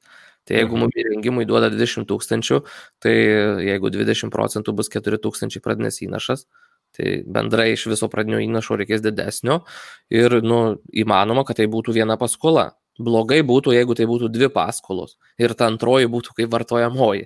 Tai čia būtų blogai. Tai geriausia, kad jos būtų pakištos viena su kita, su ta pačia marža ir tiesiog didesnę sumą skolinatės. Gali nutikti taip, kad neskolins. Ir, sakys, mes paskolintume, bet jūs turite savais pinigais įsirengti, įvertinti ir tada daskolinsim tą dalį. Tai gali atsitikti taip. Ir aš negaliu pasakyti, ar jums atsitiks taip ar ne. Jūs turit kreiptis su tokiu noru ir tada paaiškės. Nes aš ne bankas, aš ten nevaldau jokių situacijų, tai gali taip nutikti. Bet dažniausiai tai žmonės susitarė, bankai geranoriškai duoda tam įsirengimui. Tik reikia suprasti, kad įsirengimui tai nėra minkšti baldai. Tam yra tam tikri dalykai nurodyti, ne? Ten špakliavimas sienų, dažai, grindys, sanitarinis mazgas, aš net virtuviai neįeina. Virtuvės komplektas ir baldai virtuvės neįeina į tai. Jo, nes bankas nori skolinti nekilnojamam turtui, o ne kilnojamam. Kad vertė išliktų, kitaip sakant, ne? Jo, ne baldam jūsų. Tai net ir gavus tokią paskolą reikia pagalvoti, ant ko mes valgysim, ant ko mes gulėsim ir panašiai. Taip. Gerai, šiek tiek. Tualetas bus. Tualetą leidžia ir man atrodo, ir volė. Tiesiog reikia suprasti, kad dažniausiai, jeigu dalinė apdaila, tai tame bute būna maždaug, kas sienos gipsas susuktas, net ir vidinių durų nebūna rozečių. Durų nebūna rozečių, gali būti kažkiek ten tų taškų išvedžiota ir panašiai, ir gipso gali ir nebūti. Pas mus, pavyzdžiui, buvo plytų sienos, ir gipsą tarp dviejų, o gal tarp dviejų kambarių gipsą ir įsuko, gal ir patys statė, neatsimenu. Man atrodo, gal ir patys. Neatsimenu dabar. Čia daliniai apdalai nelygų, nes kai kurie įsivaizduoja, kad dalinė... Pavyzdžiui, tai nebuvo. Nu, gipsinių lubų tai nebuvo. Taip. Nes tas dalinė apdaila, sakau, labai toksai platus terminas. Vieni dalinė apdaila tokia, tikrai atrodo, reikia ir dažyk sienas, kitoje dalinė apdaila tai yra, kad, dar reikia ir sieną susukti, jas išpakuoti, lubas susidėti, grindis, ten dar daugybė darbo. Baisiausia su tuo daliniu dar butai kaip butai, bet kotedžai, jie kaip, tarkim, kaip dalinė, bet būna tokių plikų, rekuperatoriaus nėra, katilo nėra, įvado, tarkim, dujų atvestas iki namo, bet ne į namą ir tai vėl kainuoja pinigus. Laiptų nėra. Stogas tik ten apšildytas, bet nedabaigta niekas. Ta prasme, ten gali būti labai daug pinigų, reikia dar įkišti, kad būtų tas 100% baigtumas. Taip. Ir čia irgi klausimai kiti apie būsto kainą. Tai vienas tikrai labai svarbus parametras yra pažiūrėti tą baigtumą, kiek realiai yra pabaigta to būto, kurį pardavinėja, kiek dar įsipareigoja pabaigti ir nuo to ta kaina labai priklauso, nes vienas gali kainuoti kvadratinis metras ten 1500 ir ten reikės dar nemažai įdėti, kitas gali kainuoti ten 2,5 ir ten iš esmės jau tik tais bereikia voleliu pereiti sienos. Tai šitą vietą. Bet aš kur lenkiu dar vienas iš klausimų, nežinau, ar gali pakomentuoti yra apie kainų patį pokytį dėl karantino, tas, kuris buvo ir dabar dėl antro, ar matosi kažkoksai, nežinau, kad piktų nekilnojamas turtas, ar kad brangtų, ar yra kažkas šito vietoje matyti? Aš nesu nekilnojamo turto ekspertas, bet, pavyzdžiui, pirmoji bangoj žmonės sakė, kad pigs ir jie neima paskolų ir laukia, nors nekilnojamo turto ekspertai sakė, kad nepigs ir jie buvo teisūs, ir vystytojai, ir jie buvo teisūs, visiškai nepigu, o dar pasakyčiau, kad net ir brangu. Jo, tai kaip bus su ta antra banga, o gal ir pigs, nes gal ten vystytojai važiavo iš didelės inercijos ten tų projektų ir dabar kažkaip pradės kitaip būti. Tai aš ne specialistas, tai nežinau, bet iš tikrųjų kvailiausias dalykas yra greičiausiai laukti kažko, net nežinai, pigimo kaip pavyzdys. O jeigu jis neteis, kas bus? Ir krūva žmonių, pavyzdžiui, 13 metais, berods 13, jau laukė, kol atpigs ir nepirko. Ir to pigimo nėra, 15 nėra, 17 nėra. Ir jie sėdi su tuo pinigų kapšeliu ir laukia, nes jau pirkti brangiau negu buvo tais 13, jau gėda, jau sarmata, jau nesinori, emocija bloga. Ir kiek prarado laukdami, tai mes čia nežinom, ko laukiam. Realiai galim sulaukti pigesnės kainos būsto, bet nieks neduos paskolos. Ir ką tada? Ir vėl. Kas iš to, kad tu matai akciją, bet negali pasinaudoti? Praeitą savaitę pietavau su nekilnojamo turto vystytojais, su pardavimų skyriumi ir generaliniu vienu direktoriumi, tai gan didelės bendrovės. Tai jų supratimu, realiai kainos pigimui dabar nėra kažkokių tai indikatorių, kad net ir puikiai supranta, kad tas bus dabar 3 savaičių karantinas. Tai jie bent jau nemato. Kitas dalykas, jie džiaugiasi, kad tas tarpas, reiškia, kas buvo nuo pasibaigus karantinui, visą vasarą, pavasaris, ankstyvas ruduo, jie padarė rekordinius mėnesius, realiai, tai reiškia, kalbant apie pardavimus. Tai vėl rodo, kad vyksta procesas pas žmonės, liko labai daug pinigų, nes jų negalėjo per kelionės visą kitą išleisti, tai tiesiog dabar daug kas nori investuoti nekilnojamą turtą ir tiesiog žmonės turi pinigų. Ir aš šiandien ekonomisto labai kieto Mariaus Dubniko apžvalgos klausiausi ir sakė apie vartojimą, ar ne, žmonių. Tai žmonės per pirmą bangą tik 2 savaitės jautėsi ekonomikoje, kad sustojo vidinis vartojimas, po 2 savaičių visi žmonės pasileido. Tai reiškia, negali žmogus ilgai nespendint pinigų. Ne? Toks pavyzdys. Ir kitas jo klausė, kas čia irgi gal žmonėms įdomu, tai daug pinigų prispausdina visam pasaulyje, tai čia infliacija labai milžiniška bus. Bet esmė tokia, kad nieks nežino, kiek įmonės prarado pelno, kiek įmonės neuždirbo. Tai tie išspausdinti pinigai gali tiesiog tas duobes užklijuoti ir realiai, nes dabar dabar defliacija šiandien dienai yra. Tai prasme, gal infliacija bus ateityje. Tai tie išspausdinti pinigai dar nereiškia, kad čia sukyla infliacija, čia pigs ar brangs tos kainos nuo to. Aš gal tai pasakysiu, tai, kas vyksta dabar, niekad gyvenime nėra įvykę. Ir ekonomikos vadovėliai kuriami iš naujo. Ekonomika, supratimas šito mokslo kuriasi iš naujo. Va tą sako ekspertai. Realiai turim tą Black Swan event, kurio dar neturėjom niekada, neturėjom tokio pinigų spausdimo, neturėjom tokių suvaržymų, neturėjom realiai ir nieks, jeigu kažkas ir bandys jums pasakyti, kas bus rytoj su finansais, tai realiai nei pats žino, nei reikėtų klausyti. Čia reikėtų šarlatanus. Biškį į fan pusę nusukam Justas, klausė, Resas, kad žiūrėjo, visi būtų į kanalą, ten naujokai po 10 000 eurų mėnesį uždirba. Tai aš tai siūlyčiau bėgti, aš žinau, apie ką eina kalba, apie vieną pilietį gyvenantį Amerikoje ir mokančius žmonės uždirbti, gal čia ne taip pasakiau, bet tiesiog jo rekomenduoju atokiau būti ir stebėti viską iš šono, kaip kokį šou, kaip cirką, kažką tokio. Tai iš tikrųjų, tiek Lietuvoje, tiek pasaulyje reikia suprasti, kad yra daug apgavyšių, daug įvairiausios skemo, daug įvairiausių nesąmonių ir, ką reikėtų padaryti, reikėtų tikrai sąmoningai žiūrėti finansus, vėl pasakysiu, skaityti daugiau knygų, tai tie, kas ten gaus informaciją, tie, kas nori šitas 2 knygas laimėti, Napoleono Hilo, Mąstyk ir būk turtingas ir 2 mąstymo tipai, turtingas ir vargšas, T. Harv Ekerio, keliaujate mano Spotify profilį, suskaičiuoti, kiek yra įkeltų audio įrašų ir parašote Instagram'e, kiek ten jų yra. Ir kada čia lapkričio, šį savaitgalį, paimkim taip pat ir pralošim kokį sekmadienį vakare, šitas 2 knygas ištrauksim, kas laimėjo. Tikiuosi tos tavo knygos nedaužtos Amerikoje.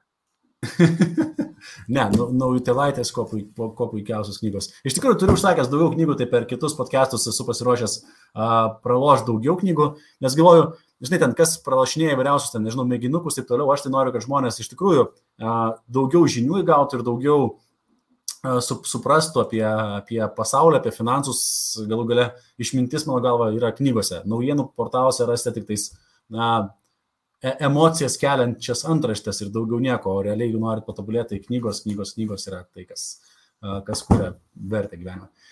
Vienas klausimas, kurį turiu pasižymėjęs čia Vaida užrašęs turi, tai reiškia dėl palūkanų perskaičiavimo. Iš tikrųjų, čia labai dažnas klausimas, nežinau, kaip mes čia gausi, kad tik dabar jį paliesim. Tai yra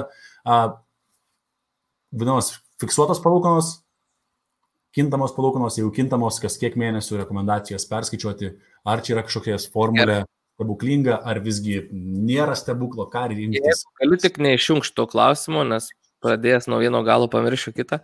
Tai tokio dalyko dabar, kaip fiksuotos palūkanos, jos egzistuoja, šiaip įstatymai neleidžia jo taip vadinti fiksuotomis palūkanomis. Tai jos galimos, jeigu jūs sutartį pasirašot 5, 10 arba 15 metų. Tarpsime, tarpai tinka irgi, ten 8 ar 9, bet iki 15 metų pasirašant sutartį visam laikotarpiu gali užfiksuoti. Sutartis bus, tarkim, 40 metų, bet tarkim 15 metų tu turi ne? Maksimaliai 15 metų sutartis. Negali būti 30 metų sutartis. Tai tarkim, jeigu Busto kreditos sutartis, tarkim, yra 30 metų, tai mes turėsim tada kažką. Tik kintamas. Jokios galimybės fiksuotų. Tai gerai, užsifiksavom žmogui ramu, kad 15 metų nesikeis jo palūkanos. Tai reikia kelt klausimą, kas geriau moka skaičiuoti, banko analitikai ir mes. Tai mano atsakymas yra banko analitikai. Tai jie tikrai paskolins už brangiau, taip, kad jiem apsimokėtų įsivertinę visas rizikas. Tai sumokėsit brangiau negu kaimynas, bet jausite saugus, kad įmoka nekinta. Tai su tom vadinamom fiksuotom tiek ir galim palikti. Tada kalbant apie kintamas, tai jau jas galim, maksimalus terminas Lietuvoje 30 metų, kiek gali priimti paskolą. Anksčiau buvo 40, ką tu ir minėjai, dabar yra 30. Tai Euriboras yra kintanti dalis. Yra, jeigu matot mano ranką, marža ir yra banko antkainis Euriboras. Tai jie susijungia ir tai yra palūkanos. Tai šiandien dieną Euriboras yra minusinis, apie minus 0,4. Aš dar vieną momentą pridėkim truputėlį, kad dar būtų painiau. Marža, Euriboras ir dar yra buvęs dar vienas rodiklis. Ebifinas? Aha. Tai buvęs, bet ten buvo marža plus ebifinas. Jo, Bėdinas viduje susideda iš Euriboro ir iš dar vieno banko nustatyto rodiklio.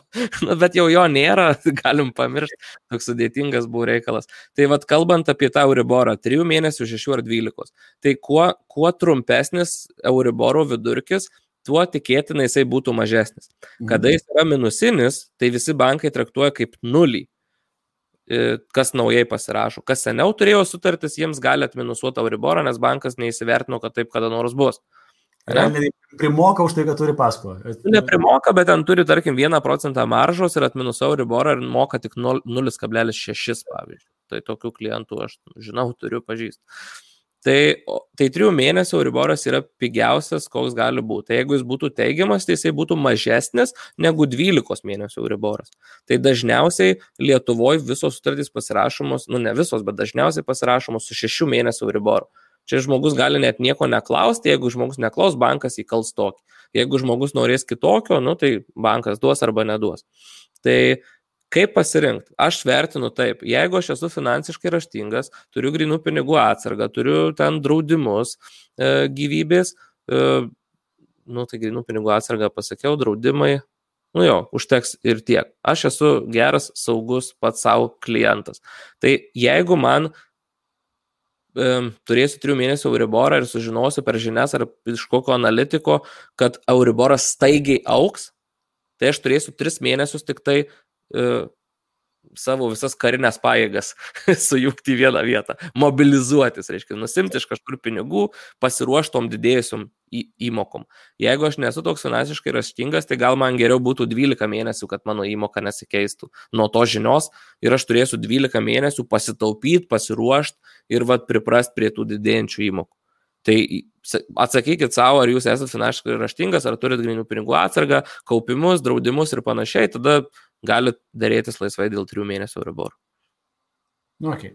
Čia išsamei, iš tikrųjų. Aš tik noriu, kaip čia paantrinti, kad jeigu kažkam, greičiausiai šiandien, ačiū visiems iš tikrųjų už klausimus, kad rašot ir kad domitės, labai smagu matyti, kad virš 300 žmonių stebi mūsų transliaciją.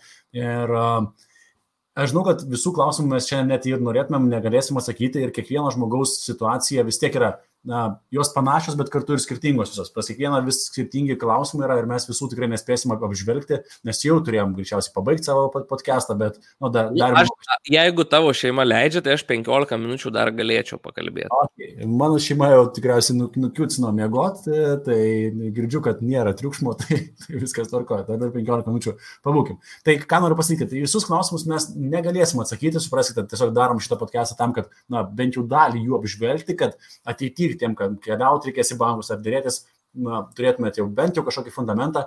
Tie, kas nori daugiau informacijos, nukeliaukite į seminarą, nuorodą aš įdėjau. Tie, kas turit konkrečių klausimų ir ten daug... Nereikės keliauti, reikės kompą įsijungti. Jo, teisingai. Ar jau online, seniai. Jo. Nukeliauti į savo darbo kambarį, įsijungti online. Tie, kas norit daugiau, norit kad jūsų sutartis peržiūrėti Daumantas, rašykit Daumantui į e-mailą, aš apačioj po transliacijos kažkur aprašymę esu idėjas. Parašyčiau, kad rašytų man e-mailą karpavičius.daumantas@gmail.com, nes tu šitą, kur parašė, aš galiu negauti dėl serverio trukdžių. Brūkštelk komentarą pats. Arba, tu, man atrodo, gali komentarą netgi čia StreamYard'e, ar negali? Aš pabandysiu per YouTube. Jo, aš per YouTube galiu parašyti. Daumantas. Gmail.com. Gmail, ne? O M-Capital? Sakau, bijau, kad gali neveikti, tai jeigu iš tą rašys, tai tikrai gausiu. Gerai, parašiau tavo paštą. Tai, ir dar čia buvau išlinkęs tikrai gerą vieną klausimėlį apie... čia daug žiūriu išėjo diskusijos apie tą nekilnojamo turto brokerystę, kur... Aš irgi įsijungęs biškai paseku karts nuo karto. Dažna situacija. Būstas bus pastatytas 21 metų, ten kovo, tiesa, Liucija, aš galiu praktiškai garantuoti, kad kovo mėnesį to būto negausit, nes čia dažnesnė negu dažna situacija, pažada, kovo mėnesį gausit Liepą, bet ar verta eiti paskolos jau dabar? Tai aš paantrinčiau, kad dažniausiai tuos terminus nepataiko niekaip. Tai minimum 3 mėnesius kokius prisidėtų. Jau jeigu pataikys, tai šaunuoliai labai. labai rimtas atvejis. Jo, ar verta dabar eiti paskolos? Tai iš principo, jeigu jūs pasirašę esat pirkimo šitą preliminarią sutartį, tai jūs galit pasirašyti sutartį realiai, kol dar neturtas nepastatytas, kas reikės tik tai daryti, kad reikės mokėti kiekvieną mėnesį mokestį už nepanaudotus pinigus. Na, tai ten gali 30-40 eurų būti, priklauso nuo paskolos dydžio. Tai jūs pasirašėt sutartį ir mokat kas mėnesį tą mokestį, nes nepanaudojot sutarties pinigų. Ir kai jūs gausit pinigus, jums sudarys grafiką, kada jūs pradėsit mokėti įmokas. Tai iš principo galima, jeigu toks klausimas. Tik tikriausiai ne visada, akivaizdu, kad turėsi mokėti tą rezervacijos mokestį ir čia vėl, ne visada apsimoka daryti, kad, vėl, kur čia efektyviai. Nežinau, iš tikrųjų, į tokį klausimą sunku atsakyti, ar apsimoka, ar neapsimoka, žinai. Gal jeigu žmogus jaučia, kad jo pajamos gali pasikeisti per artimiausius ten daugiau negu pusę metų, ar jis darbą praras, bet dabar irgi turbūt griežčiau jie vertins, gali ir nepasirašinėti tokios sutarties, nes jiems rizika, ar tu būsi pajėgus mokėti po tų ten 8 mėnesių, kai tau jau reikės pradėti mokėti. Tai va dar klausimas, kaip čia bankai, negaliu pasakyti. Jo, tai du parametrai. Iš tikrųjų turim neeilinę situaciją, tai ir turim karantinus, kas vėlgi bankui griežtina. Per karantiną bent jau iš esmės paskolų nelabai kas net išdavinėja. Tai yra labai buvo, kol buvo neaiškumas, tai bankai buvo sustabdę finansavimą gan stipriai. Kitas dalykas, su statytojais, kai yra karantinas, reikia suprasti, kad ir statytojams tai kiša kojas į medžiagų gavimą ir daug parametrų, kad gali vėluoti visas tas nekilnojamas turtas. Gavimų pats matau projektą prie manęs, kurį stato ir nustojo statyti ir klausim, kodėl, nes galim paklausti, turim ko paklausti. Sako, plytų nėra. Deficitas nėra plytų, negali tęsti statybų. Tai kiek buvo, vėlgi, įdomių, vadinkim neįdomių, bet situacijų su to apie projektų baigtumą. Realiai, pirmas, kai buvo karantinas, realiai negalėjo įvažiuoti į Lietuvą baltarusiai, ukrainiečiai, kurie sudarydavo nemažą dalį darbo jėgos. Ir štai vystytojams ima ir stoja darbai, kurie jos buvo suplanavę atlikti už mažesnės kainas automatiškai, jau tie darbai ima ir stoja. Tai vėlgi, atsižvelgiant tą situaciją, tai reikėtų, vadinkim, susimokėti pilną kainą kuo vėliau. Net ir tą patį rezervacinį mokestį, čia dabar eina kalba apie, dažnai žmonės palieka kažkokį tai avansą, net reiškia, kad tą turtą rezervuoti. Tai kuo mažesnį jį reikėtų. Kuo mažesnį. Čia tikrai pritariu Žilvinui. Jo, nes vėl daug įvairiausių situacijų. Ir dar neretas variantas tiesa su rezervaciniu mokesčiu. Aš manau, kad šitą palieskim dar klausimą, dar paliesim truputėlį apie lengvatas ir manau, kad galėsim baigti. Yra tokių situacijų, kada žmonės susimoka rezervacinį mokestį, atsisako pirkimo ir rezervacinio mokesčio neatgauna. Pakomentuok truputėlį, nežinau, kad tikrai esi turėjęs situacijų. Kaip su rezervaciniu mokesčiu ir su sąlygom rezervacijos, kokias išsiderėti galima, kokios būna ir panašiai. Sunku taip atsakyti, kokios būna, ar ne? Tai galite išsiderėti, pavyzdžiui, nežinau, jeigu jūs surasit kitą klientą į tą būstą, ar ne, kad jums atiduos rezervacinį. Bet jūs niekad neatgausit tų pačių pinigų, kiek įdavėt. Gal ne niekad, jeigu pirksit iš privataus asmens, galbūt, bet jeigu pirksit iš vystytojo, tai vystytojas visą laiką bus sumokėjęs vadybininkui, kuris jums aprodė, su jumis šnekėjo. Ir tai bus, ten keli procentai nuo jūsų turto, ar ne, tai nuo 100 000, ten kažkas pasako, 2000 tas komisinis, ar ne, ir atidavė žmonėm 2000 mažesnę sumą, nes jie rado kitą klientą į to buto vietą. Tiesiog. Tai kartais galima tikrai žmogiškai susitarto, kartais negalima ir net teismai būna. Tai pavyzdžiui, per karantino pirmą bangą buvo mano klientų, kas sumokėjo 5 000, kas 10 000 ir juos ant prastovų išleido darbdavys. Ir bankas nebesuteikė paskolos. Tai vienoje situacijoje žinau, kad net ir teisininkai nepadėjo, o kitoje situacijoje kreipusis, vis dėlto apgynė tą silpnesnę grandį žmogų prieš vystytoją ir gražino tos pinigus. Okay.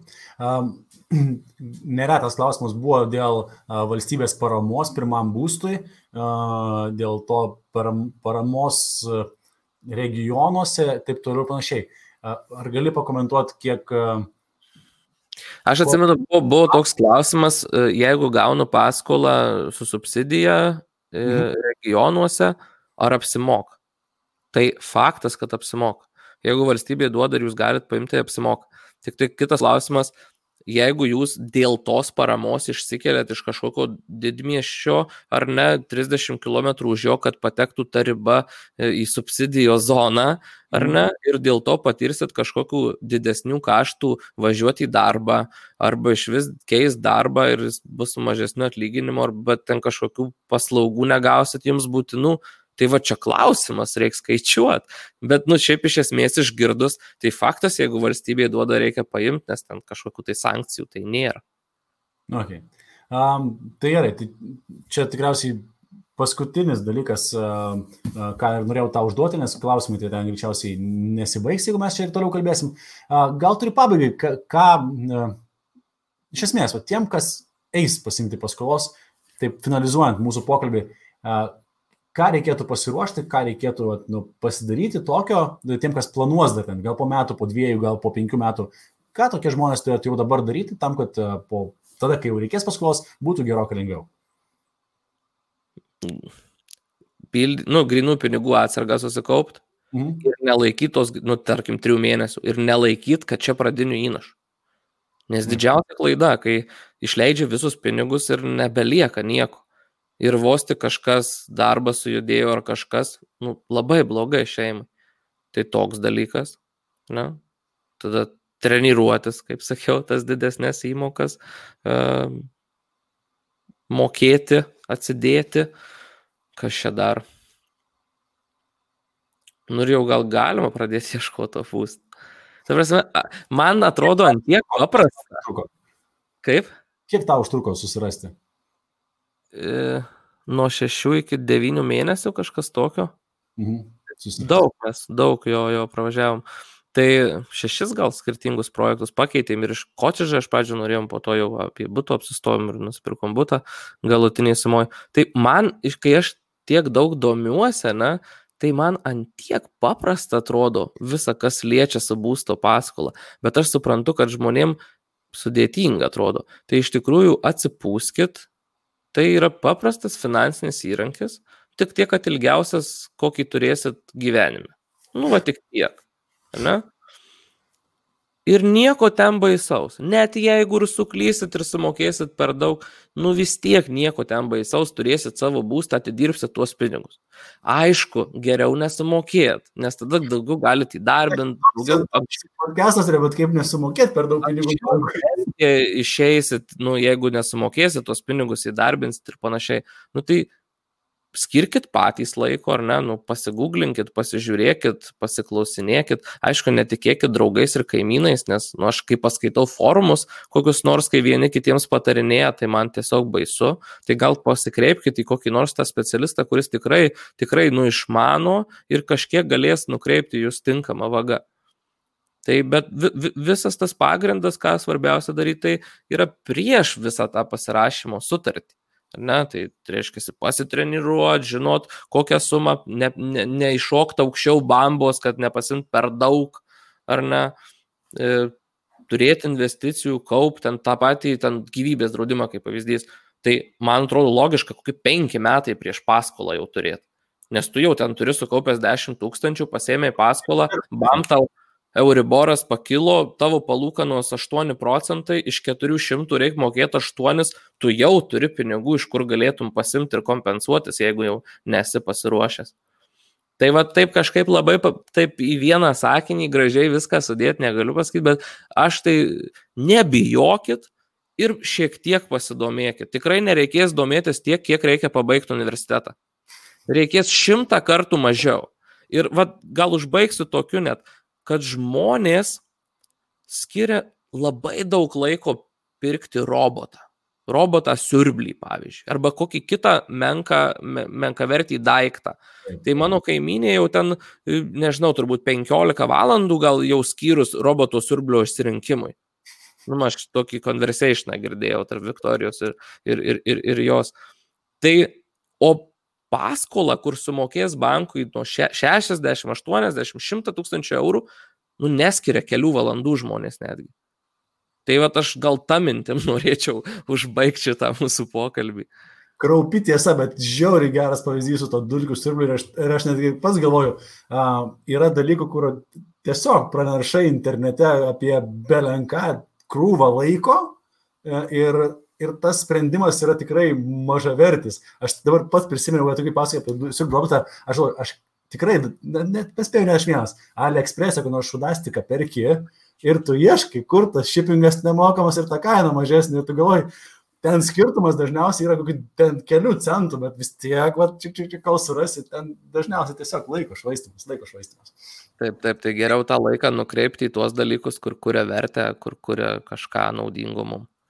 Ja, tai dar kartelį, tiem, kas nori laimėti knygą, keliaujate į mano Spotify profilį, suskaičiuojat, kiek ten yra viso audio įrašų, parašot Instagram'e, aišku, nepasakiau, kad būtų labai malonu iš jūsų pusės, jeigu pafollowintumėt ir pasubscribintumėt tiek Instagram'e, tiek Spotify ir aišku YouTube ir Facebook'e, nes tų podcastų bus daugiau, tai išrinksim sekmadienį, kas laimės ir vieną ir kitą knygą, 2 geros knygos apie pinigų psichologiją pačią, tai taip, kad tą laiką, ką skirtumėt siurblio roboto išsirinkimui, geriau skirti knygos paskaitimui, knygos dovanų. Tai ačiū visiems, kas paprenumeruosit kanalą, kaip aš sakau, bus daugiau geros informacijos ir tie, kas negavot atsakymų šį vakarą į savo klausimą ir norėtumėte vis dar gauti tą atsakymą, tai brūkštelkit Daumantui į elektroninį paštą, jį mat komentaruose, karpavičius.daumantas@gmail.com, nerašykit darbinį, nes pasirodo ne visi laiškai nukeliauja, reikia kažką tai daryti su mūsų paštais. Tai tiek iš mūsų šį vakarą, ačiū labai visiems, kas buvot, ačiū labai tau, Daumantai, už laiką, kurį skyrei. Tai esu tikras, kad buvo naudinga tiems, kas žiūrėjo, kas klausė. Na ir jeigu bus tikrai daug susidomėjimo, manau, kad bus galima padaryti po, nežinau, gal metų atnaujintą podcastą apie Busto kreditus ir pakalbėti, galbūt kažkas naujo. Bombarduos tave ir sakys, reikia dar vieno. Ir ne po metų.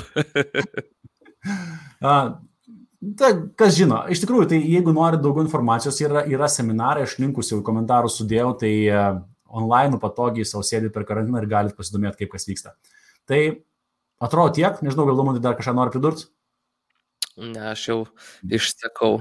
Jau Daumantas išseko, matau, kad Daumantas jau po darbo dienos ir dar po podcast'o. Tai ačiū tau, ačiū visiems ir iki susimatymo kitose video su tavim, Daumantai, mes pasimatysim po karantino ofise greičiausiai. Taip. Iki.